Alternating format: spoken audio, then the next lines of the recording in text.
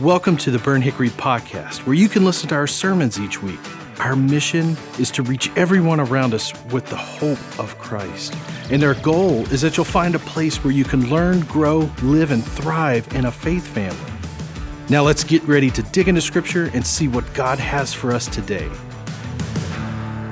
Good morning, church. Man, thank you. It is good to be in the house. First services, earlier services, I barely got good morning, so I'm going to try that one more time. Good morning. Very good. So good to see you guys this morning. We have people all over the world right now. We have our pastor, Matt, and Pastor Marty are over in Israel with a group over there, having a great time there. We have a group in Kenya right now with Pastor Brian, doing things right there. We have pastors on the beach right now. We have people at the mountains. We have people all over the world this week. You didn't find this humorous as I wanted it to be. We have people everywhere, but you guys made it your decision to be here this morning, and I appreciate the opportunity to get to worship with you this morning and to get to spend some time with you this morning in the Word. I need to let you know we got a lot to cover, and so I'm going to tell you this, buckle up, let's go, because we're going to spend some time in this morning. Got a lot of Scripture to cover. But over the past several months, I felt like this message has kind of been developing and kind of been preparing my heart to be able to give it to you guys this morning. Back in January even, I felt like this was something that I was supposed to be kind of sharing, working on, and I didn't even know then I was going to be preaching today. About 3 or 4 weeks ago, Pastor Matt came to me and he said, hey, do you mind preaching while I'm gone? I was like, absolutely, man, I'd love to preach. I'd love to get the chance to get on the stage and do that. And so I knew at that point in time that, I felt like God was already kind of preparing something prior to this, and to the point that even not this past weekend, the weekend prior, we had our Disciple Now weekend, and man, we had 32 kids give their life to Jesus, which is amazing. Last week alone, we saw 15 of those follow through with believers' baptism. We had so many different decisions that were made throughout that week. We had over 300 students on this campus worshiping like never before. It was an amazing weekend. We had people that were serving. We had college students giving up their time and serving. We had adults that were decorating and serving. And so the church came together and we saw some amazing things. But even when we went into going into D Now, that weekend, it was already laid on my heart, kind of this direction where we were going to go, because if you look at the back of the Disciple Now shirt, there's something written on the back of the D Now shirt, and it says, Jesus, no other name. Now, I need you to understand that was not really the focus of the weekend, but I felt like that was what we were supposed to put on the shirt. That's what I felt like we were supposed to do, because God had been laying that on my heart for quite some time to speak into that. And so our weekend was actually kind of focused around this 1 Peter chapter 5 verse 12 verse that talked about being restored. And that was kind of our key verse and key focus of what it meant to truly be restored and to be brought back to where God had wanted us to be. But I felt like we were supposed to put that on the back of the shirt. And so this morning, as I come to you, just kind of wanting to share and challenge you, I've come with the understanding that God has finally given me the opportunity to preach what He gave me back in January to talk to you guys about. And it's this understanding that I entitled No Other Name. And so we're going to talk about that. We're going to talk about the name. It also was brought to my attention just a few minutes ago that in the Bible app, it's the verse of the day is the verse that I'm using today. So I'm like, here we go, Lord, this is good stuff. Let's keep going. I'm not saying it was prophetic. I'm just saying it happened, okay? Randomly. But it happened. But I will tell you this. What I've learned over time is that names are important. They are extremely important. When I was being raised up, my parents would always tell me when I go out, hey, don't forget who you represent, right? Some of you guys can relate with that. You remember your parents looking at you and telling you, hey, you know who you represent, right? I remember being in small rural South Georgia. When I got in trouble, people would go, what's your daddy's name? And I'd be like, Larry Paul. Oh, you Larry's boy. I'm like, yes, sir, I am. They knew right away who I was because of my dad. The same thing with my grandfather. When we would go to town and we would walk up to town and we would go to get candy and all kind of stuff, they would ask me, say, you Fred's grandson? I'm like, yes, sir. Oh, yeah, we know Fred. And it's like everybody knew the name. They knew those names. So I knew that when I stepped out and when I went places, that I was representing somebody. I was representing a name that was given to me, and my parents understood that I was supposed to carry that name very well. At the same time, in the world we live in, we market names. We market things that we understand that when that name is mentioned, we understand the product that's coming from it. For example, if I were to say Starbucks to you, most of us in this room all of a sudden recognize that that is a place where you receive coffee. It's a drink, right? Some of you guys get those refreshers and whatever that stuff is, but you should get coffee. That's what it's made for. It's coffee, right? Starbucks makes coffee. At the same time, you can go in there early in the morning. They've got a little glass little area over there with some egg white little muffin type thing. You can come back at 4 o'clock in the afternoon, the egg white muffin's still sitting there kind of thing, because that's not what they're known for. They're known for the coffee, right? You know that when you go to Starbucks, you're expecting coffee. When you go to Target, you automatically think Target, the little red ball, right? You think that red ball or that little like Target thing, or you think of the dog with the target on its eye. You think of that. You also think of like, it's kind of more like what I always was told, like an up-class Walmart, okay? It's kind of what you think, you know? At the same time, I think, hey, when I think of Walmart, I think of crazy people. I just do. I think of, I mean, don't get me wrong. When I love Walmart. I go to Walmart. I love it. I get a lot of stuff in Walmart. I think it's a cool place. They're always knocking their prices back, right? So I was like, always knocking that price back. You know that about Walmart, right? That's what they are. But what I've also learned is that they've marketed this ability that you are allowed to be crazy and go in Walmart. You're allowed to dress as crazy as you want. You wouldn't even go in the dollar store looking sometimes like that. You wouldn't go in other places. You wouldn't walk out of your bedroom, but you'll walk into Walmart looking like that.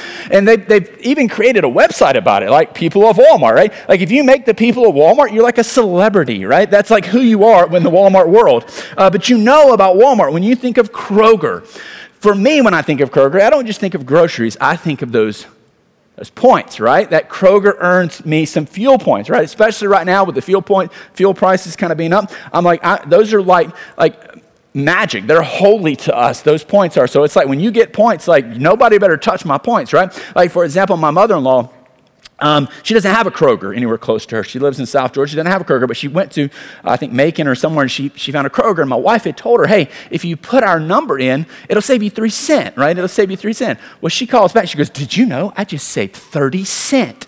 And I was like, you did what? I was like, you used the whole thing? And she drives like a little car that only takes like, 10 gallons or something. I'm like, dude, my truck, oh my gosh. And like that thing's like, it's holy to us, those points. Like, you understand? My kids know to this day, you can ask my kids, they do not use my points. I'm saying when you buy your groceries, then you can use your own points. But when I buy groceries, I use my points, right? Like, don't steal my points. They're important to me. We know that Kroger brings points. Publix, we think about Publix, we think of this. We think of, hey, if I buy 5 things, I may get 5 things free. I don't really need 10 ketchups, but I'm going to do it so I can get the 5 free, right? We're going to do those kind of things. When I think of Moe's, we feel welcomed into Moe's when we walk in, where we're not as welcome later in the afternoon, but we are welcome to that moment, right? We feel really welcome when we walk into Moe's. We expect something great. When we walk into Chick-fil-A, we think of a holy chicken, right? Like, let me tell you something. When Carrie Underwood said there's something in the water, I'm saying there's something in the batter, man. At Chick-fil-A, there's good stuff in that batter. When they batter that chicken up and they fry that thing for you, man, there is just something about a Chick-fil-A chicken sandwich. It is that we call it Christian chicken, and now every one of us want it today, and we can't have it because it's Sunday, right? We're like, come on, Chick-fil-A, could you just send this one time and let me get a chicken sandwich today? I need that, right? But we're like, we automatically recognize chicken sandwich with Chick-fil-A, but yet their marketing tool is a cow, right? We see the cow, you should be thinking burger, but you're not. You're thinking chicken when you see those cows. Why? Because Chick-fil-A, you understand when you hear the name, you know what they represent. All these places are used in a way that you know what they sell, you know what they stand for, you know who they are. And as we step into Scripture, you're going to see in the book of Acts, we're going to spend some time in the book of Acts this morning, but we're also going to spend a whole lot of time in the book of Colossians. So you're going to, like I said, get buckled up, ready to go, because we're going to dig into some Scripture this morning. But in Acts chapter 4 and verse 7, it says this. You've got Peter and John. They're doing ministry. They're having opportunities to speak the name. And this is what it says. They're brought before them. It says in Acts chapter 4 and verse 7, and we're going to get to where it comes from prior to that. But it says, they had Peter and John brought before them, and they began to question. It says, by what power and what name do you do this? Now you may be going, what are they doing? What is it that they're doing? I'm glad you asked that, because we're going to look back at that in Acts chapter 3. But the first thing they asked was they wanted to know what was the name.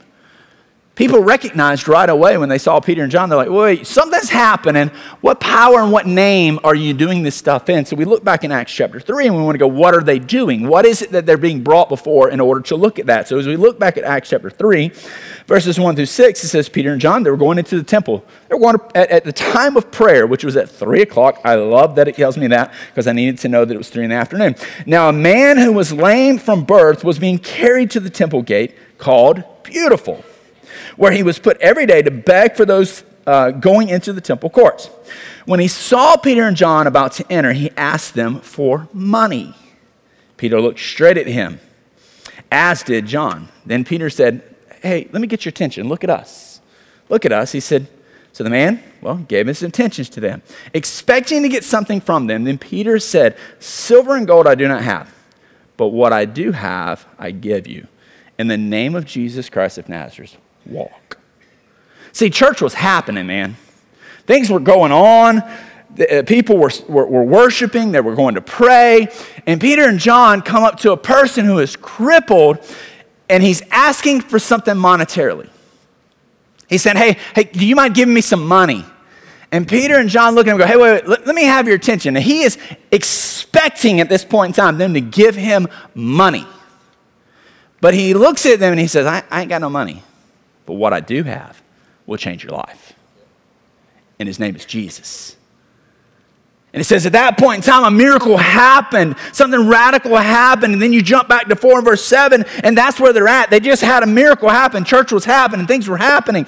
And Peter and John are like, hey, this man, you need Jesus. I'm going to give you Jesus. Get up and walk. People start seeing that happen, and the church people, the Sanhedrins, they start looking and going, hey, what's going on? That guy always sits out there and begs for money. You didn't give him money, but now he can walk. What is going on? And he says, by what power and what name did you do that?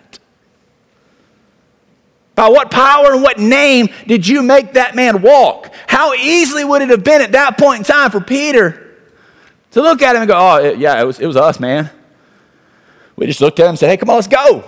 How easy would it have been for them to take the credit? How easy would it have been for them to look at them and go, oh, yeah, it was a good time, man. We were preaching, having a good time. Everything was going great. And this man got healed, right? Miraculously healed. But they don't say that. This is what they say in verses 8 through 12. Peter, filled with the Holy Spirit, said to them, rulers and elders of the people, if we're being called to account today on an act of kindness shown to a man who was lame and are being asked how he was healed, then know this, you and all the people of Israel, it is by the name of Jesus, whom you crucified, but whom God raised from the dead, that this man stands before you healed. Jesus is a stone you builders rejected, which has become the cornerstone. Salvation is found in no one else. For there is no other name under heaven given to mankind by which we must be saved. He says, they all look at them and they're like, hey, what's the name? Where's the power come from? He says, it's Jesus. Remember that guy you put on a cross? Remember that guy that you put on a cross and you crucified, but God brought him back to life? That Jesus. Not the Jesus that's living downtown over here. Not the Jesus that's over there doing its thing. Not this Jesus. No, the Jesus you put on a cross. Remember that one, the Messiah that we proclaimed then? We proclaim him now. And we tell you right now, that Jesus that you rejected, he's the one that healed that man. He's the one that brings salvation. He's the one that no one else can ever get to Jesus except through him. No other name. And then you go into Acts chapter 4 and verse 13. He says, when they saw the courage of Peter and John and realized they were unschooled, ordinary men, they were astonished, and they took note to these men had been with Jesus. See, I want you to understand they were ordinary. They weren't any different than you and I. Actually, they were unschooled, and most of us are pretty educated in this place. They weren't supernatural. They had just been with Jesus, and they were willing to proclaim the name of Jesus, and they believed it. So we just sang a song, and we repeated that over and over. We believe it, we believe it, we believe it, we believe it. But I'm not sure that we believe it. There's a lot of times, even in my own life, that I feel like there's times that I question, do I really believe that God is the way maker? Do I really believe that God is a miracle maker, that he's a miracle worker? Do I really believe that he's a promise keeper? Do I really believe that in everything that I say in my life? Because sometimes my life doesn't reflect that.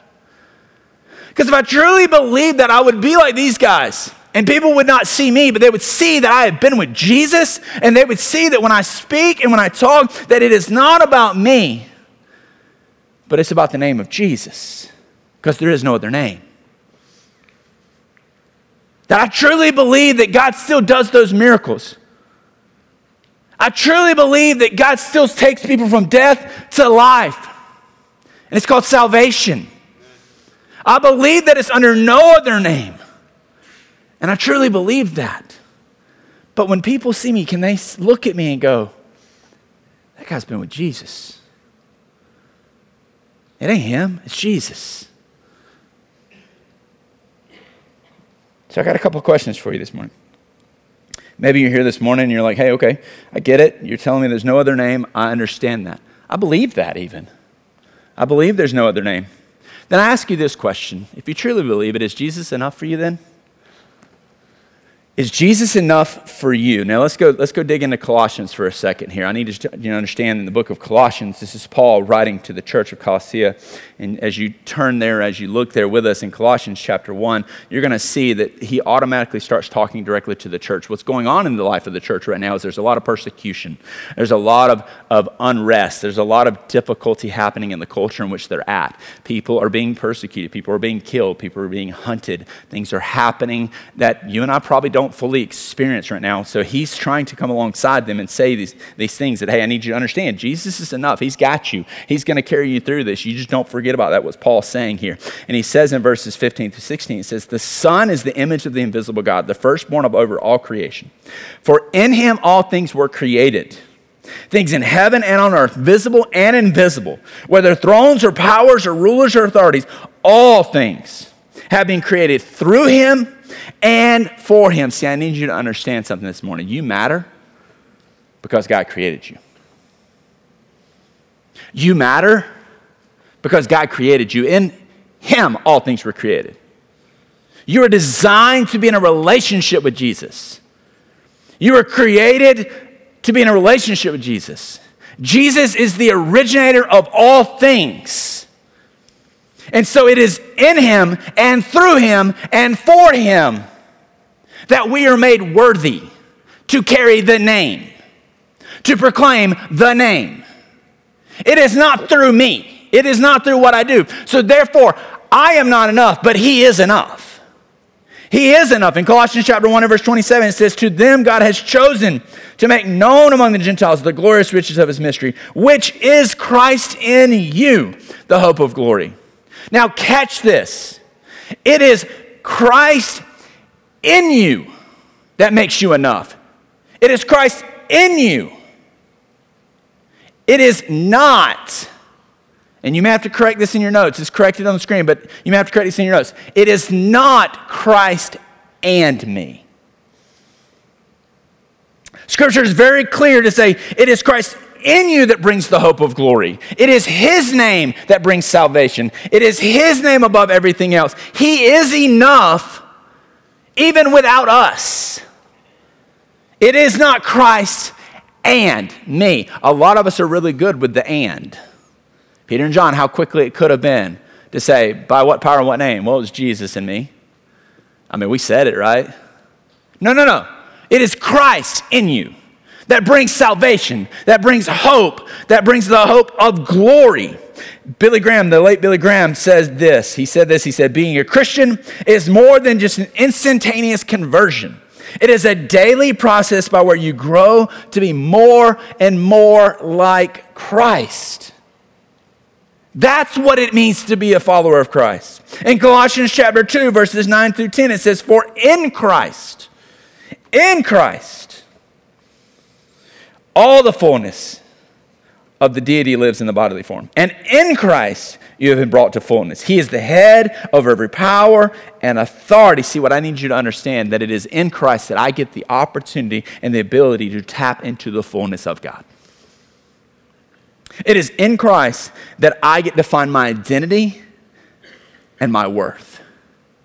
That I get to tap into the fullness of God, and that I get to be a part of his plan, that I get to have everything that I ever need. See, I need you to understand it says, for in Christ, we have everything we need. I have access to Jesus. But is he enough for you? Is he enough? Colossians chapter 2 and verse 12, we keep going. Come on with me, let's go. Having been buried with him in baptism, in which you were also raised with him through your faith in the working of God who raised him from the dead. We go over to Romans chapter 8 and verse 11, which helps kind of reiterate this verse here. It says, and if the spirit of him who raised Jesus from the dead is living in you, he who raised Christ from the dead will also give life to you, to your mortal bodies, because of his spirit who lives in you. I need you to understand something. You need Christ. Because sin made us dead, but Christ made us alive. Christ is the one that makes us alive. It is his name. See, a lot of us are really good at doing church. We're really good Christians if we come on Sunday and Wednesday, right? We do really, really good. And people sometimes will even say you're religious, right? Can I tell you something? Religion is doing. Religion is doing. But the gospel is living in Christ. See, I'm not just doing this relationship. I'm living in this relationship. My desire is not just to do, not just to show up, but to live it. I want to carry the gospel truth. I want to carry this gospel to a lost and dying world. I want them to understand that Christ has taken me from death to life. That my sins have put me in death, but my Christ, my King, my Savior, my Jesus has made me alive. The reason I get passionate, the reason I get excited, the reason I talk so fast, people tell me all the time that you talk so fast when you go on the stage. I'm like, yes, I do. I really do. I know I am a South Georgia boy and I should be talking really slow and I probably should have a little bit of an accent, but God for some reason took that away from me, and I think it came in my passion. When I get passionate, I just get energized and I just talk.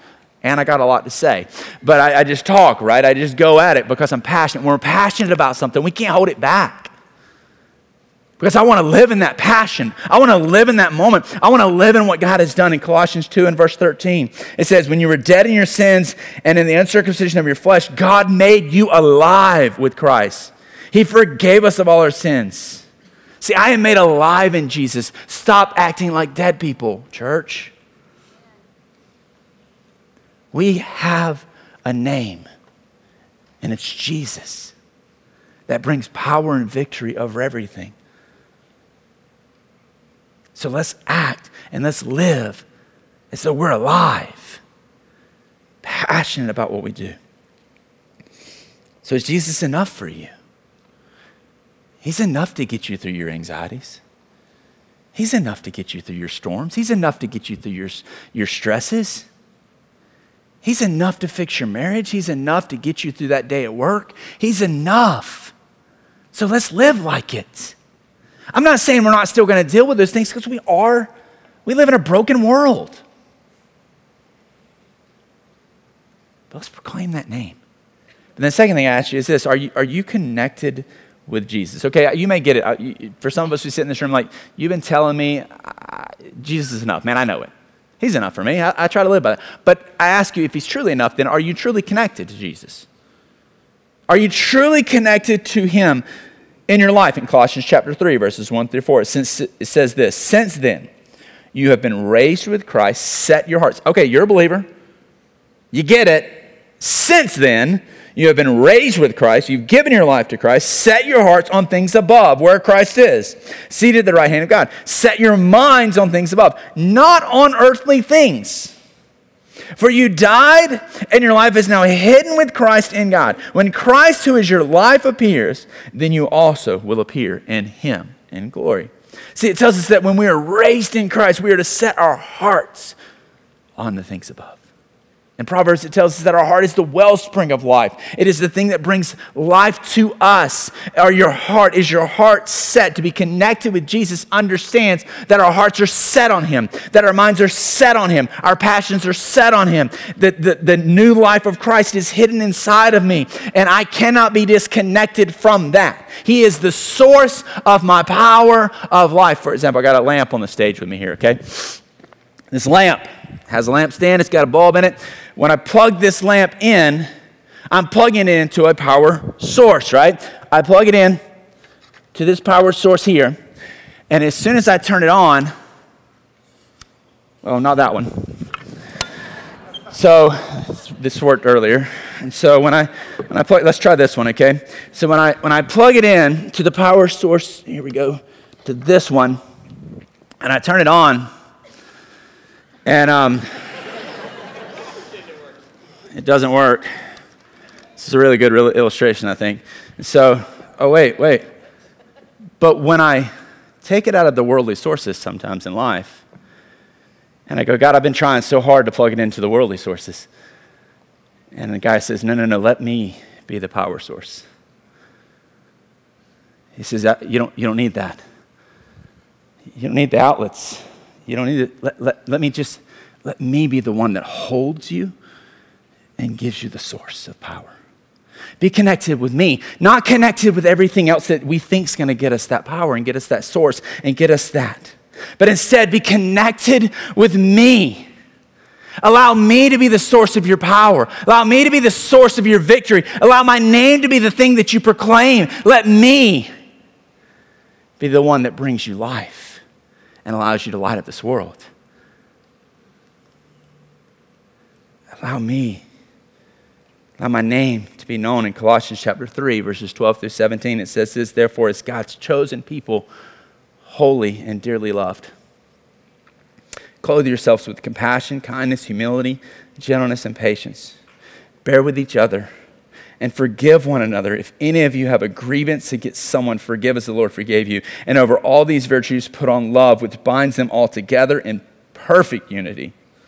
Let the peace of Christ rule in your hearts, since as members of one body you were called to peace, and be thankful. Let the message of Christ dwell among you richly as you teach and as you admonish one another with all wisdom through psalms, hymns, and songs from the Spirit, singing to God with gratitude in your hearts. And whatever you do, guys, whether in word or deed, do it all in the name of Jesus, giving thanks to the Father. All in the name of Jesus. Let him be our source. A lot of times we like to plug into a lot of other things. We like to think that he's our source or that we can make our own sources. And let me tell you something. I don't think there's anything wrong with being successful. I don't think there's anything wrong with having talents. But the reality is, if we're connected so much into our success and so much into our talents that we're not proclaiming the name, then we've got a couple of things backwards here. I think God gives us talents.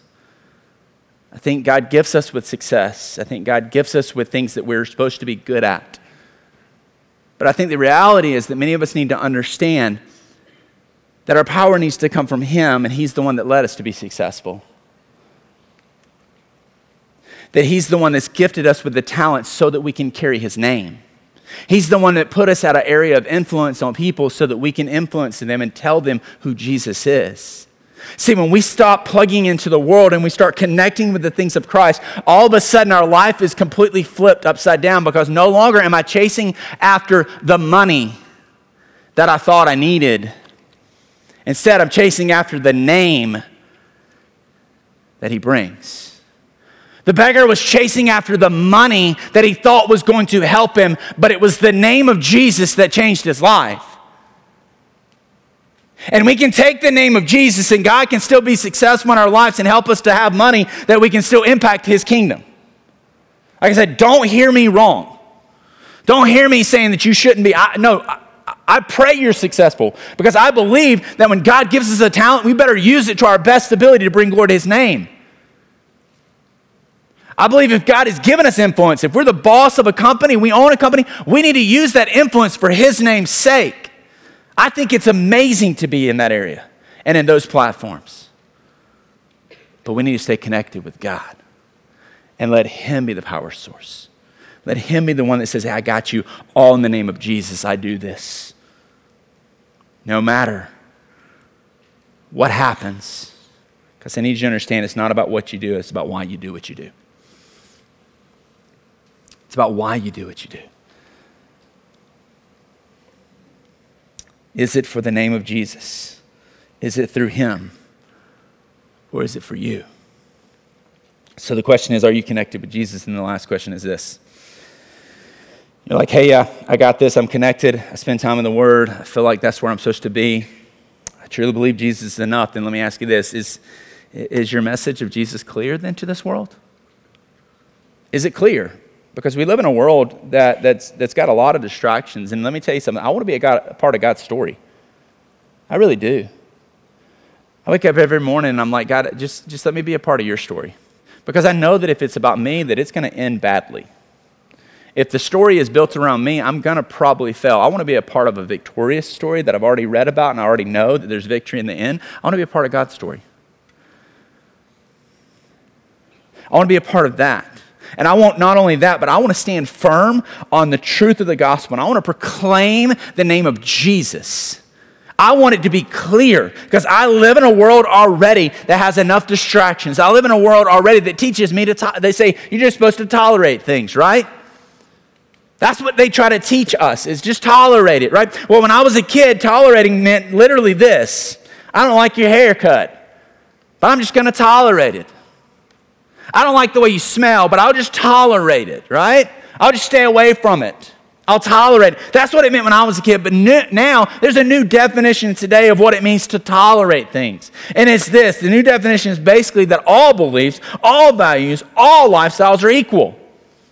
It doesn't matter what you believe. It doesn't matter what you do. It doesn't matter how you live, as long as you don't hurt anyone. You can do whatever you want. Don't judge me, and I won't judge you. There's no truth anyways. You can tell me what's right or wrong. I'll make the determination. Therefore, I can do whatever I want. And let's just tolerate what everybody else believes or their lifestyles that everyone has, because they're all absolutely equal anyway. So let's just tolerate it. Did you know there's a study that came from Notre Dame that shows that nearly 2 out of every 3 Christians under the age of 35 believe that non-Christians go to heaven because we're just tolerating it. God does not call us to be tolerant. God calls us to truth. And to make it clear. To make it clear that when it says in John chapter 14 and verse 6 that I am the way, the truth, and life, no one comes to the Father except through me. That's clear. Jesus is the only way. He is the only name. There is no other name. No one comes to the Father except through Jesus. John chapter 8 and verse 31 through 32, it says, if you hold to my teachings, you are really my disciples. It says, then you will know the truth, and the truth will set you free. It will set you free from all the false beliefs, all the things that are not honoring God, and it will set you on a path of following a name that will not let you down. In John 17 and verse 17, it says, your word is truth. In Isaiah 40 and verse 8, it says, the grass withers and the flowers fall, but the word of God stands forever. My question again is your message of Jesus clear? These guys, their message of Jesus was clear. They said there's no other name by which salvation can come. Hey, I've said this before and I'll say it again. The students have probably heard me say this a ton of times. But how much do you have to hate somebody not to tell them about Jesus? Seriously, how much do you have to hate somebody not to tell them about Jesus? We go throughout our day every day knowing that we have a message that can miraculously change people's lives. We know that we have the ability to carry a name that can miraculously take people from what they think they need and give them what we know that God wants them to have. And that's a relationship where they were created to be in. But we choose not to say things to people sometimes. We choose not to make that message clear. And I ask you, how much do you have to hate somebody not to tell them about Jesus, knowing it can change their lives? In Acts chapter 4, verses 18 through 20, we see it start to finish out here. And it says, they called them in again and commanded them not to speak or teach at all in the name of Jesus. But look at the response. Peter and John replied, it says, which is right in God's eyes, to listen to you or to listen to him? You be the judges. As for us, we cannot help speaking about what we have seen and heard. Basically, they looked at these guys and they're like, hey, we can't be quiet. And we're not going to be quiet. Because there is no other name by which salvation is found, and his name is Jesus. And I'm going to make that message real clear is what he says. He says, you be the judge, But I'm not listening to you. I'm listening to God. God has told me to go and make disciples. God has told me to go and share the gospel. God has told me to go and proclaim his name. God has told me that I was made for a relationship with him. God has told me that I'm not plan B, I'm plan A when it comes to sharing the gospel in this world. It wasn't like it messed up. He's like, no, I planned from the beginning for you to be the one that carries the message to the lost and dying. I just provided the way. They responded literally with this whole understanding of saying, I can't be quiet. I am marked by the cross, and I am going to make sure everybody knows it. I cannot help but talk about Jesus. My conviction is that I have Jesus and God is faithful, and therefore I'm going to proclaim this name.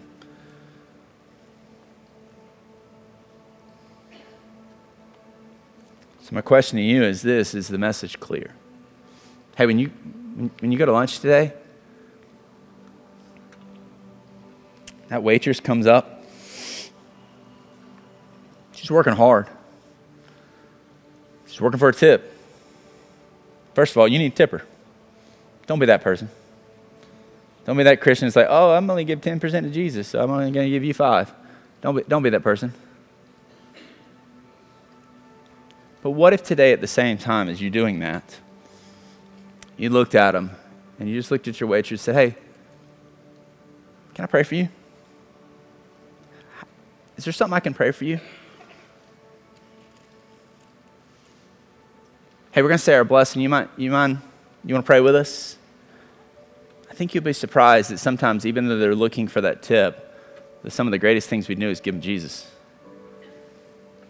Not in place of the tip. We can still give them Jesus. Or that person that's at the gas station today, you can tell they're having a bad day. You just look across and maybe you go, hey, sir, is there something I can pray for you about today? I'd love to pray for you. They may tell you no. That's okay. They're not looking for that. The beggar wasn't. But what he got changed his life. What he got radically changed his life. And Peter John said, I'm not going to be quiet about it. I don't care what anybody tells me to do. I don't care what it feels like. I don't care how hard it is. I can't be quiet about the name of Jesus. In Lamentations 3 and verse 19 through 23, and this is where I'm going to land it. It says this, I remember my afflictions and wandering, the bitterness and the gall. I well remember them, and my soul is downcast within me.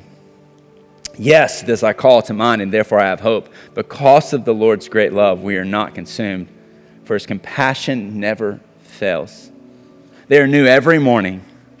Great is your faithfulness, Lord. Great is your faithfulness. Hey, do you believe that? Do you truly believe that? Do you truly believe that he is the way maker? He is the miracle worker. He's the promise keeper. He's the light in the darkness. He's the source of our power. You truly believe that? Because I believe there's no other name but the name of Jesus. Let's pray. Father, thank you. Thank you that you give us the opportunity just to worship you today. That you give us the opportunity to proclaim your name, to sing of your praises. But God, I pray that right now for maybe the person in the room that they're just kind of struggling. They're dealing with this, and maybe they're not living a life that truly proclaims that you're enough. And today's the day they just need to surrender. I pray that during this time that, God, that you would move in their lives. God, for those of us in this room that, man, we know. God, we've been trying to find our power and our source of life and so many other things, and it's constantly letting us down, and it's leading to so many other issues. God, today, may we just connect with you. Stop chasing the things of the world, but chasing you. And may we proclaim your name like never before. God, I pray for revival to happen in our community. In the restaurants, on the ball fields, in the schools, in every place that we step, may your name be proclaimed, because there's no other name by which salvation is given. And God, we want people to know you. So I just pray for that now, Lord. It's in your name we pray. Amen. Thanks for listening to this week's sermon. Were you inspired? Maybe you've got questions. Do you want to know more about Jesus? Then we'd love to hear from and connect with you. So take the next step with us by visiting burnthickory.com/next. Again, thanks for listening. And hey, stay tuned by subscribing and stay up to date by downloading the Burnt Hickory app.